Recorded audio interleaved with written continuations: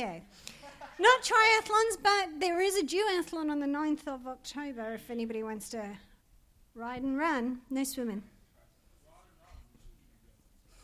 Duathlon, yep. It's too cold for swimming yet.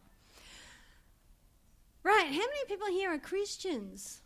I'm assuming everybody, right? Because, I pretty much know you all. Well, that's a good question. Here's the issue, guys. When we're talking about getting people to know who Jesus Christ is, I think that the bottom line problem is that most of us have a pretty pathetic idea of that. And I got this interesting little article, and I'm just going to read a little tiny bit of it, where I think they've kind of captured the idea. Moralistic therapeutic deism. Its contours reduce God to something of a divine butler who remains aloof from his people until they summon him to address some felt need, or who only asks that his people be nice to others. Even a superficial examination of Jesus' actual teachings reveals how unbiblical this form of discipleship really is. But it is also clear the state of affairs does not plague merely the younger generation of Christians. The researchers who conducted this study have concluded that Christian young people have adopted this version of Christianity, so the version being moralistic therapeutic deism, because their parents and churches have mentored them towards this perspective. A watered-down gospel so devoid of God's self-giving love in Christ Jesus, so immune to the sending power of the Holy Spirit, that we wonder why we struggle to get your generation into church. When is the last time anyone here prayed for a miracle? Okay. Today? Okay, now I'm going to ask a tougher question. How do you know it was a miracle and not just a regular prayer? Is that like winning lotto?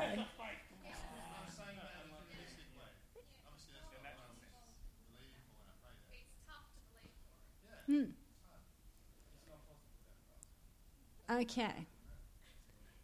So in this week, recently, there's only one person here out of our 14 young adults. Two people. Okay, and I agree. Now everyone's jumping on the bandwagon. Realistically, though, how many people here believe that God can, grow a limb? How many people here have seen God grow a limb? I have. I have seen a lot of miracles. I've prayed for a lot of miracles. I've seen a lot of people die too. It doesn't stop me praying. So I think that's the issue in terms of when we're talking about sharing Jesus and how we share him and what that's about, is we really need to get a grip on who Jesus is. And I understand from Jace that you guys have been talking about who Jesus is over the last few weeks, right? Okay, let's pray. Father, I just thank you that your word will just hit our hearts tonight and help us, Lord, catch a hold of what your vision is for the world and what your dream is for seeing the lost come into the kingdom, Lord, in Jesus' name, amen. So the first question is really, who is Jesus Christ? Jesus, in terms of objective truth, sits outside of us and our experience of him. And unfortunately, like I've just said, who's seen a limb grow? And nobody is putting their hands up. Who's seen somebody get out of a wheelchair? Who has actually seen miracles happening? Some miracles, okay. Who's seen a lot of financial miracles? Okay, so we've seen financial miracles, but we haven't seen a limb grow. I think that says more about our culture than it does about Jesus Christ. It says more about what we ask for than about what he can do.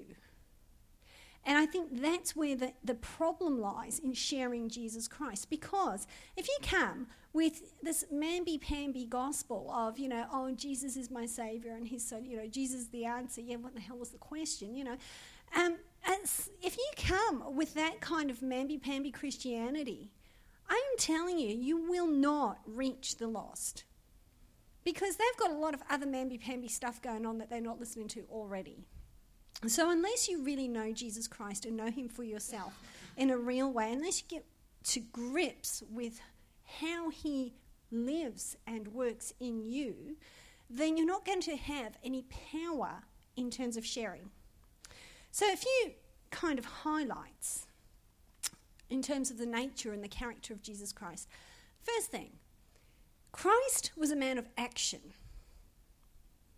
He very seldom, like he slept on the boat, he wandered off in the hills praying, but he really wasn't somebody who sat around on his fat butt waiting for stuff to come to him. And in fact, he was so common that people didn't know who he was except by reputation. Even when they arrested him in the Garden of Gethsemane, Judas had to mark him out by kissing him. So there are 11 disciples lined up, plus Jesus. There's 12 men standing there, and the only way they knew which one was Jesus Christ was the one Judas kissed. That is how common and how much he mixed with the everyday people. He did not keep himself, as a guru on a hill preaching sermons of niceness. And I was most offended to see the Dalai Lama on TV this week. That's a whole other story. So he was a man of action, and his works were works of compassion.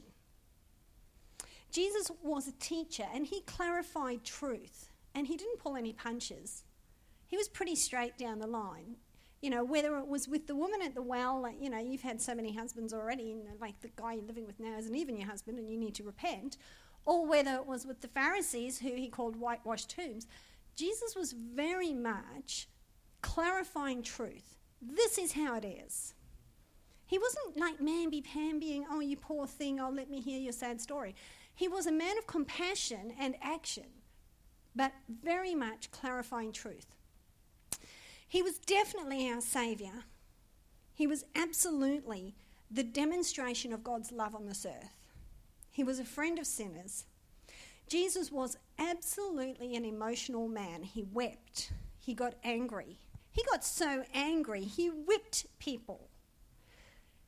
How many guys here have lost their temper to that extent? That'd just be me then. Yeah. Okay. Yeah.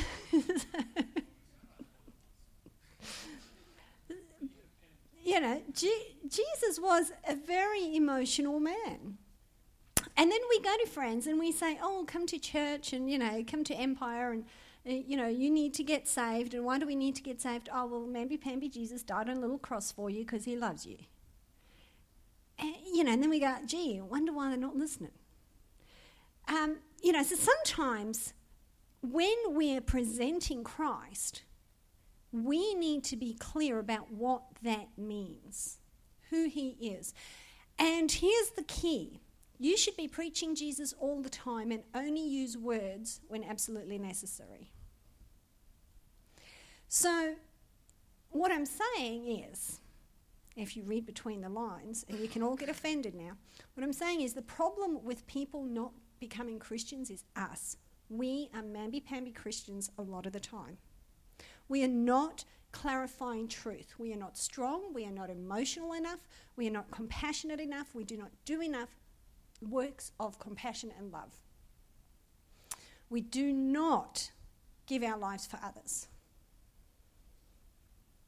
We pray for financial miracles and we donate to the missionaries and we be nice to people, but that is not Christianity. Jesus was not nice to people. So we are the problem. So and I know everybody's just kind of gone into a little bit of shock. Take a deep breath, breathe. We are the problem, people. If you are not representing Christ authentically, then I don't know what you're showing people. And, one of the things that really gets my goat, just one of them.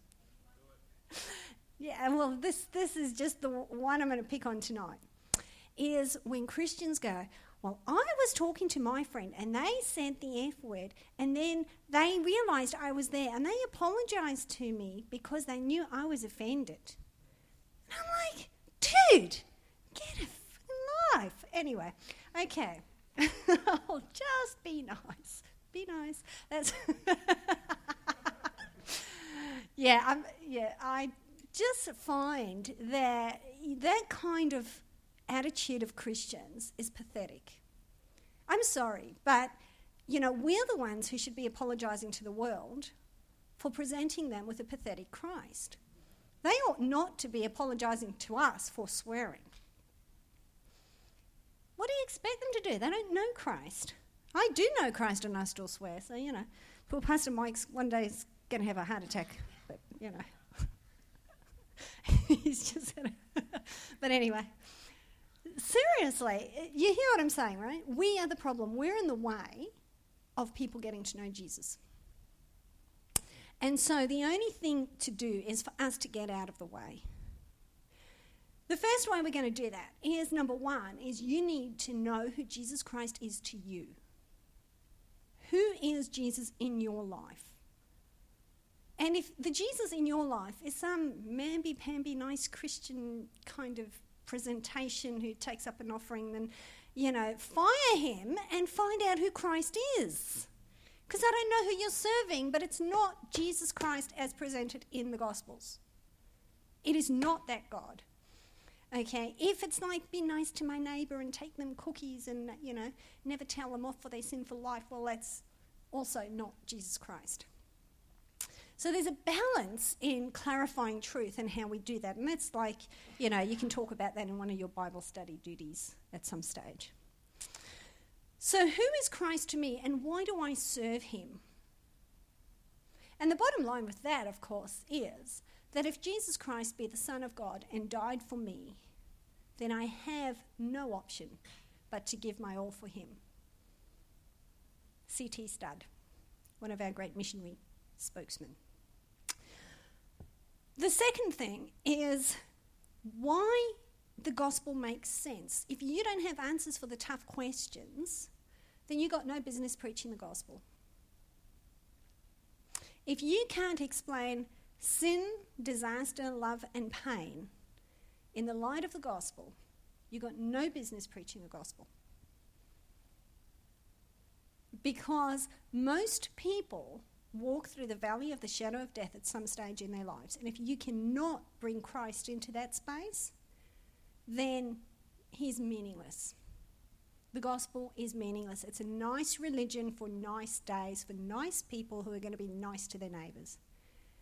But it's not a gospel for hard places where people go through sin and suffering. And if it's not that kind of gospel, it's meaningless. So you have to clarify in your head. Now, we did that series earlier this year on, views of the world and all that business. In a nutshell, because, Jace gave me a time limit. So, we can override him though, right? Okay, animism. The problem with animism is that there is no end in sight. There's no clear explanation for creation. There's no clear explanation for the rules of good and bad. Okay. The problem with Buddhism and Hinduism is that at a very fundamental level, if Buddhism or Hinduism are true, if karma is the way it is, then the world should be getting better and better. Like at least over several generations, we should be in a better place than we were 500 years ago, right? And yet the state of mankind is just as bad, if not worse. So at a very basic reasoning level, karma doesn't make sense because we're not getting any better, people. In terms of Judaism and Islam, if rules were going to make the world a better place, both Judaism and Islam by now, Judaism's been around 6,000 years, Islam at least for the last 1,000 or so, give or take, right? By now, we should have actually had a bit of a concept of the fact that rules don't make the world a better place and they don't explain sin and suffering. So the only adequate explanation for sin and suffering is the gospel. The only adequate explanation is the fact that God created the world, that sin came into the world because we chose pride over obedience. And from the first day we did that, we created the problem. And we are all born with original sin. And so we all continually choose pride over obedience. The single biggest battle in any Christian's life is always going to be pride over obedience. So if you can't intellectually reason out why the gospel makes more sense than anything else, then you can't truly explain the reason for your hope. Why do I believe in eternity? Well, because heaven and hell make sense if you have a look at the state of the earth today. It doesn't make sense to have no eternity. Kind of, I'm going to die and just kind of decompose in some grave somewhere and never be heard from again. Doesn't make sense in the light of sin and suffering on the planet. It doesn't make sense that every 23 minutes a child is taken into slavery. Doesn't make sense. It only makes sense in the light of the gospel. It only makes sense in the light of creation and the fall. So you need to work hard intellectually. And there's another problem. Lazy Christians. Holy cow, if I had $1 for every lazy Christian, I'd be a rich woman, let me tell you. You know, we just want people to tell us what to do. Just give me the 5 rules and then let me live my nice, happy life. Don't actually make me think about why I believe what I believe. Too hard. Well, folks, no room in my little world for people like that, as you all know. I just am very intolerant of laziness, intellectual or otherwise. So you have to be very clear about why you believe what you believe if you're going to actually present it to somebody else. The third thing is that we're called to do life. And this is really, really a key ingredient, particularly for Gen Y. I hear a lot of stuff about Gen Y. But the bottom line is, actually, let's have a look. Luke chapter 9. See, we knew we'd get to the Bible eventually. Okay. And verse 57. As they were walking along the road, a man said to him, that is Jesus Christ, I will follow you wherever you go. Jesus replied, foxes have holes and birds of the air have nests, but the Son of Man has nowhere to lay his head. He said to another man, follow me. But the man replied, Lord, first let me go and bury my father. Jesus said to him, let the dead bury their own dead, but you go and proclaim the kingdom of God. Still another said, I will follow you, Lord, but first let me go back and say goodbye to my family. Jesus replied, no one who puts his hand to the plough and looks back is fit for service in the kingdom of God. So no, you can't go and bury your father. You can't go and say goodbye to your family. You've been called. Your options are obedience or you're out. You're out of the game. I think that's harsh. Turn over to Luke 14. Verse 25. Large crowds were travelling with Jesus, and turning to them he said, if anyone comes to me and does not hate his father and mother, his wife and children, his brothers and sisters, even his own life, he cannot be my disciple. And anyone who does not carry his cross and follow me cannot be my disciple. Suppose one of you wants to build a tower. Will he not first sit down and estimate the cost to see if he has enough money to complete it?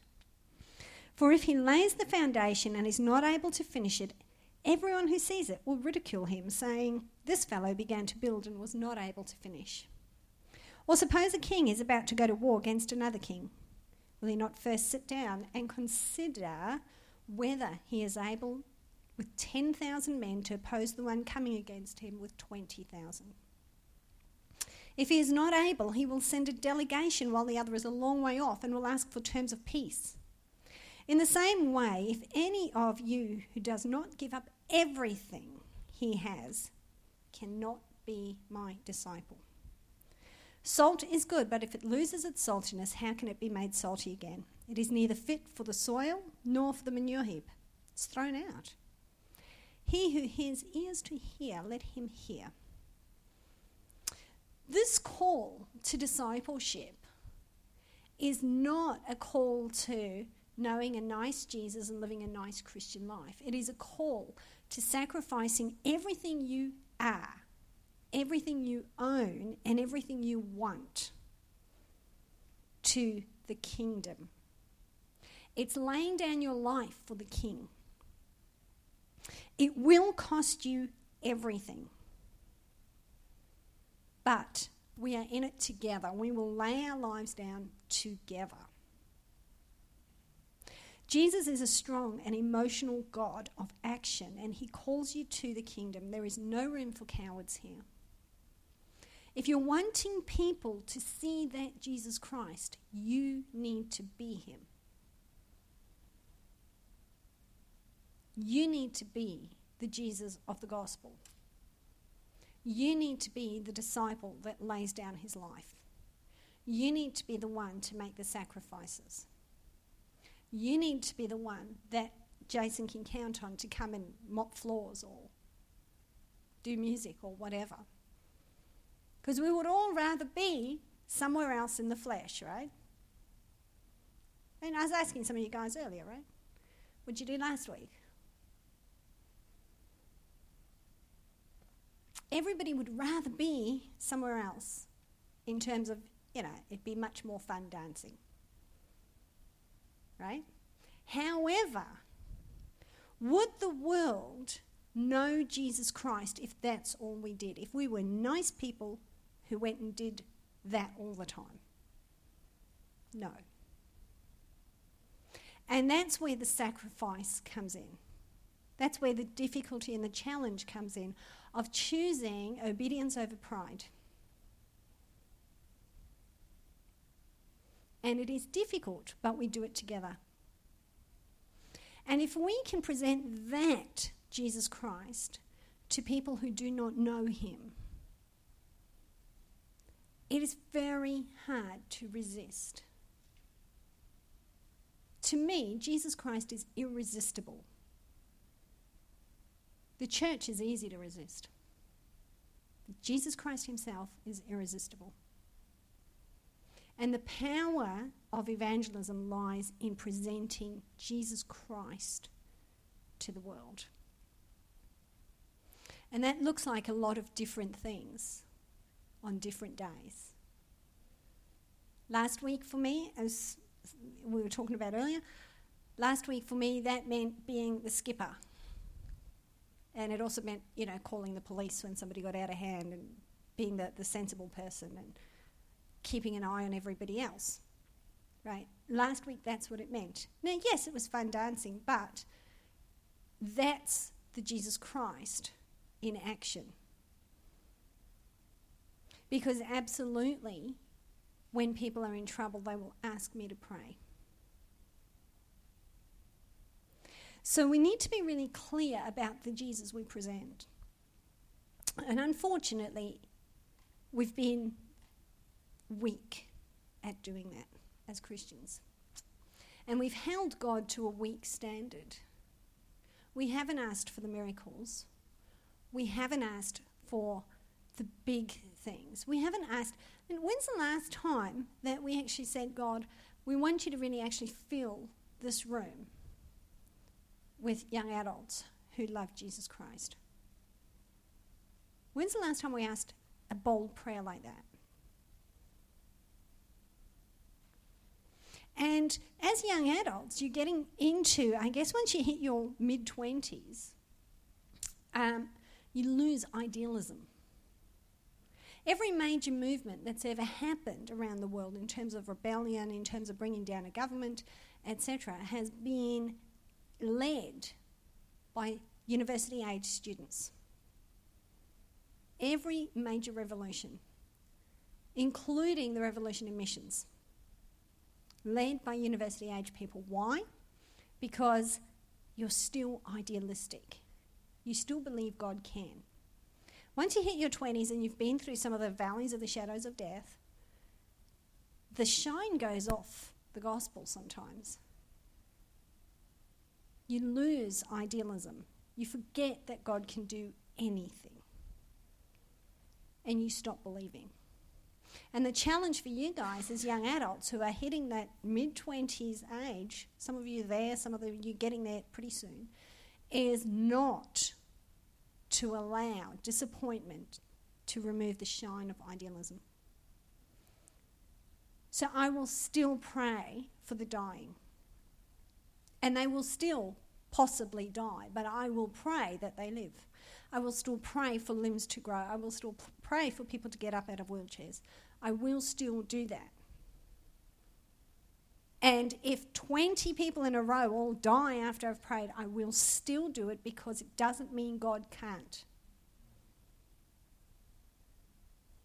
So that's the life we need to live as Christians. We need to live bigger. We need to really break out of our nice Christian world where everything, little Jesus tennis shoes and all this kind of business. Jesus stickers on our cars. God bless them. Worst drivers in the world, man. Tell ya. How many people have stickers? Sorry about that, guys. Okay, you all can go to Pastor Mike and say, Valerie offended us. She said all these horrible things about us. But it's true. You get stuck on Albany Highway, you see a Jesus sticker, you just know they're going to do 55. Holy cow. Dude, that's fine. Just do it in the left-hand lane. Nobody made you a policeman. If I want to do 70, let me do it. Okay, so it's true, right? Yeah.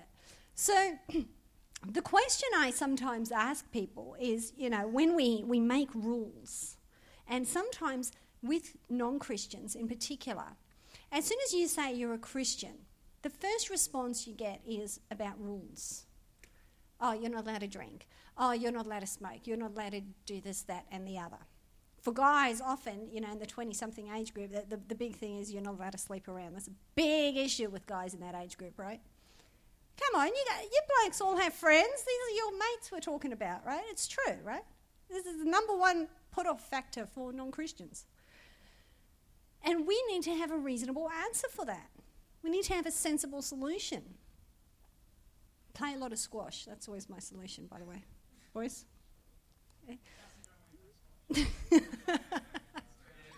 So, yes, on that end. But seriously, we need to have answers, because if you think about some of those blokes that, just came to mind when I was mentioning the sex issue, right? Some of those people that you work with, you go to school with, from high school, whatever. Really, what's Jesus mean to them? If you present them with some mamby-pamby, girly boy kind of Jesus person. Those girly men. Well, you know what I mean? Like, we need to be clear about being able to present a strong Christ. And there's jolly good reasons for rules and regulations, but it's really not about rules and regulations. So the first thing I want to say to people is, why are you hung up on the rules when you don't even know the dude? You don't even know Jesus and you want to talk about the rules. So, how about we don't talk about the rules? How about we just talk about Jesus and you can sort the rules out afterwards? Because you know what? In my life, in your life, don't sit there and look all innocent. In my life, in your life, Jesus is working out them rules every day, right? None of us here is done yet. So we need to be clear about that when we're presenting the gospel to people. We kind of, we're so nice as Christians and we got it all together and we're so good. And Lord help us. So, now some of you might, ask that question, how did you become a pastor? That is a miracle in itself, isn't it? I get that a lot, especially from non-Christians. How did you get to be a pastor? Well, let me tell you the story. Sit down. Anyway, so clarity about who Jesus Christ is absolutely a number one step. If you are not clear about who Jesus Christ is, you need to get into the Gospels. You need to read them, and read them again. Start in Mark. Mark is good. Okay? Read the Gospels until you know Jesus Christ as a human being, not just as God. And once you know Jesus Christ, then you can represent him. Then you can speak for him. Then you can be his ambassador. But, don't be telling people about rules and regulations and mamby-pamby, be nice to your neighbour business. Because there are days I don't even like my neighbour.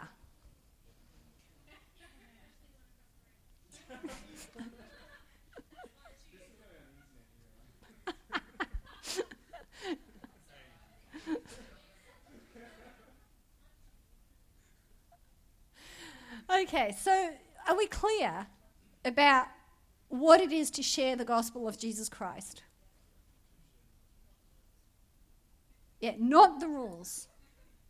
Tired of rules. How many people here are sick and tired of rules?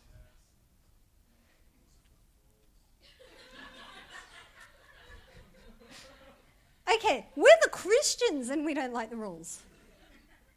What do you think the rest of them think of them? So, again, clarity about who Jesus Christ is. If you're sharing the gospel, you're talking about Jesus Christ. And if you're sharing the gospel and you have to talk, you're not doing it well enough. Because remember, you're supposed to be sharing the gospel and only using words when you have to. You're bothering him. Don't make me smack you.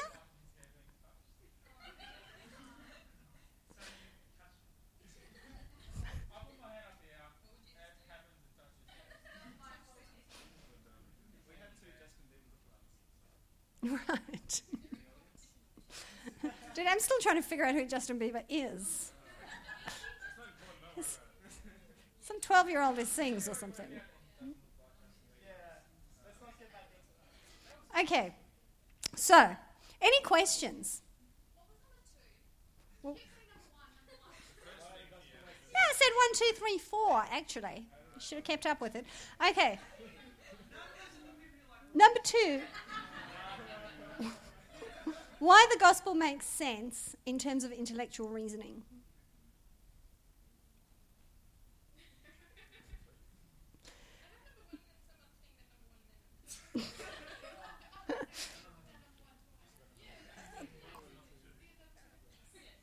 Okay. Well, okay. So, well, you can see the notes, but there may not be much job.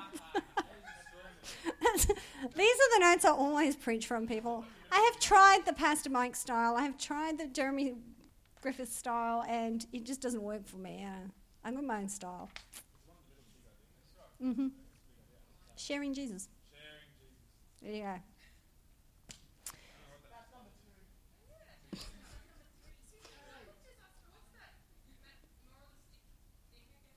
Oh, you mean the Christianity? The moralistic therapeutic deism.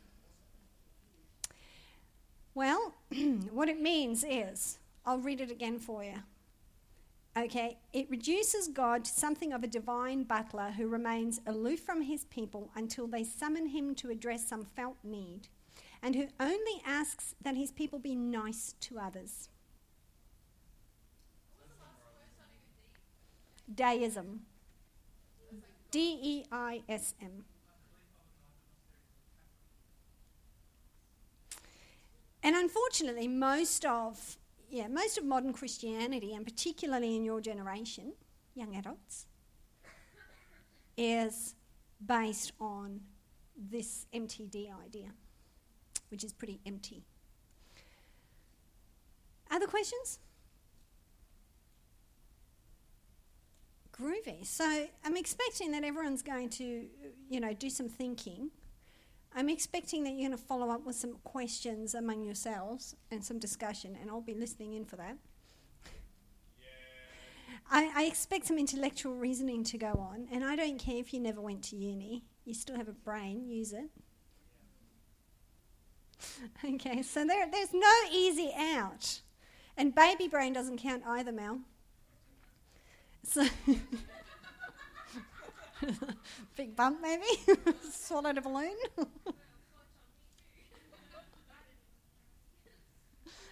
Okay. Father, we thank you for your word, Lord. We thank you that Jesus Christ is the same yesterday, today, and forever. We thank you that as we read of Jesus in the Gospels, that he is a powerful, emotional, engaged man who changes the world around him, who clarifies truth, who's not afraid, Lord God, to stand up for what he believes in. Lord, we ask that you would teach us how to live that Jesus out in our everyday lives. In Jesus' name we pray. Amen. Okay. Thank you.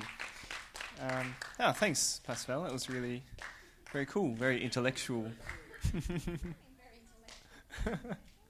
I wasn't unsurprised by that.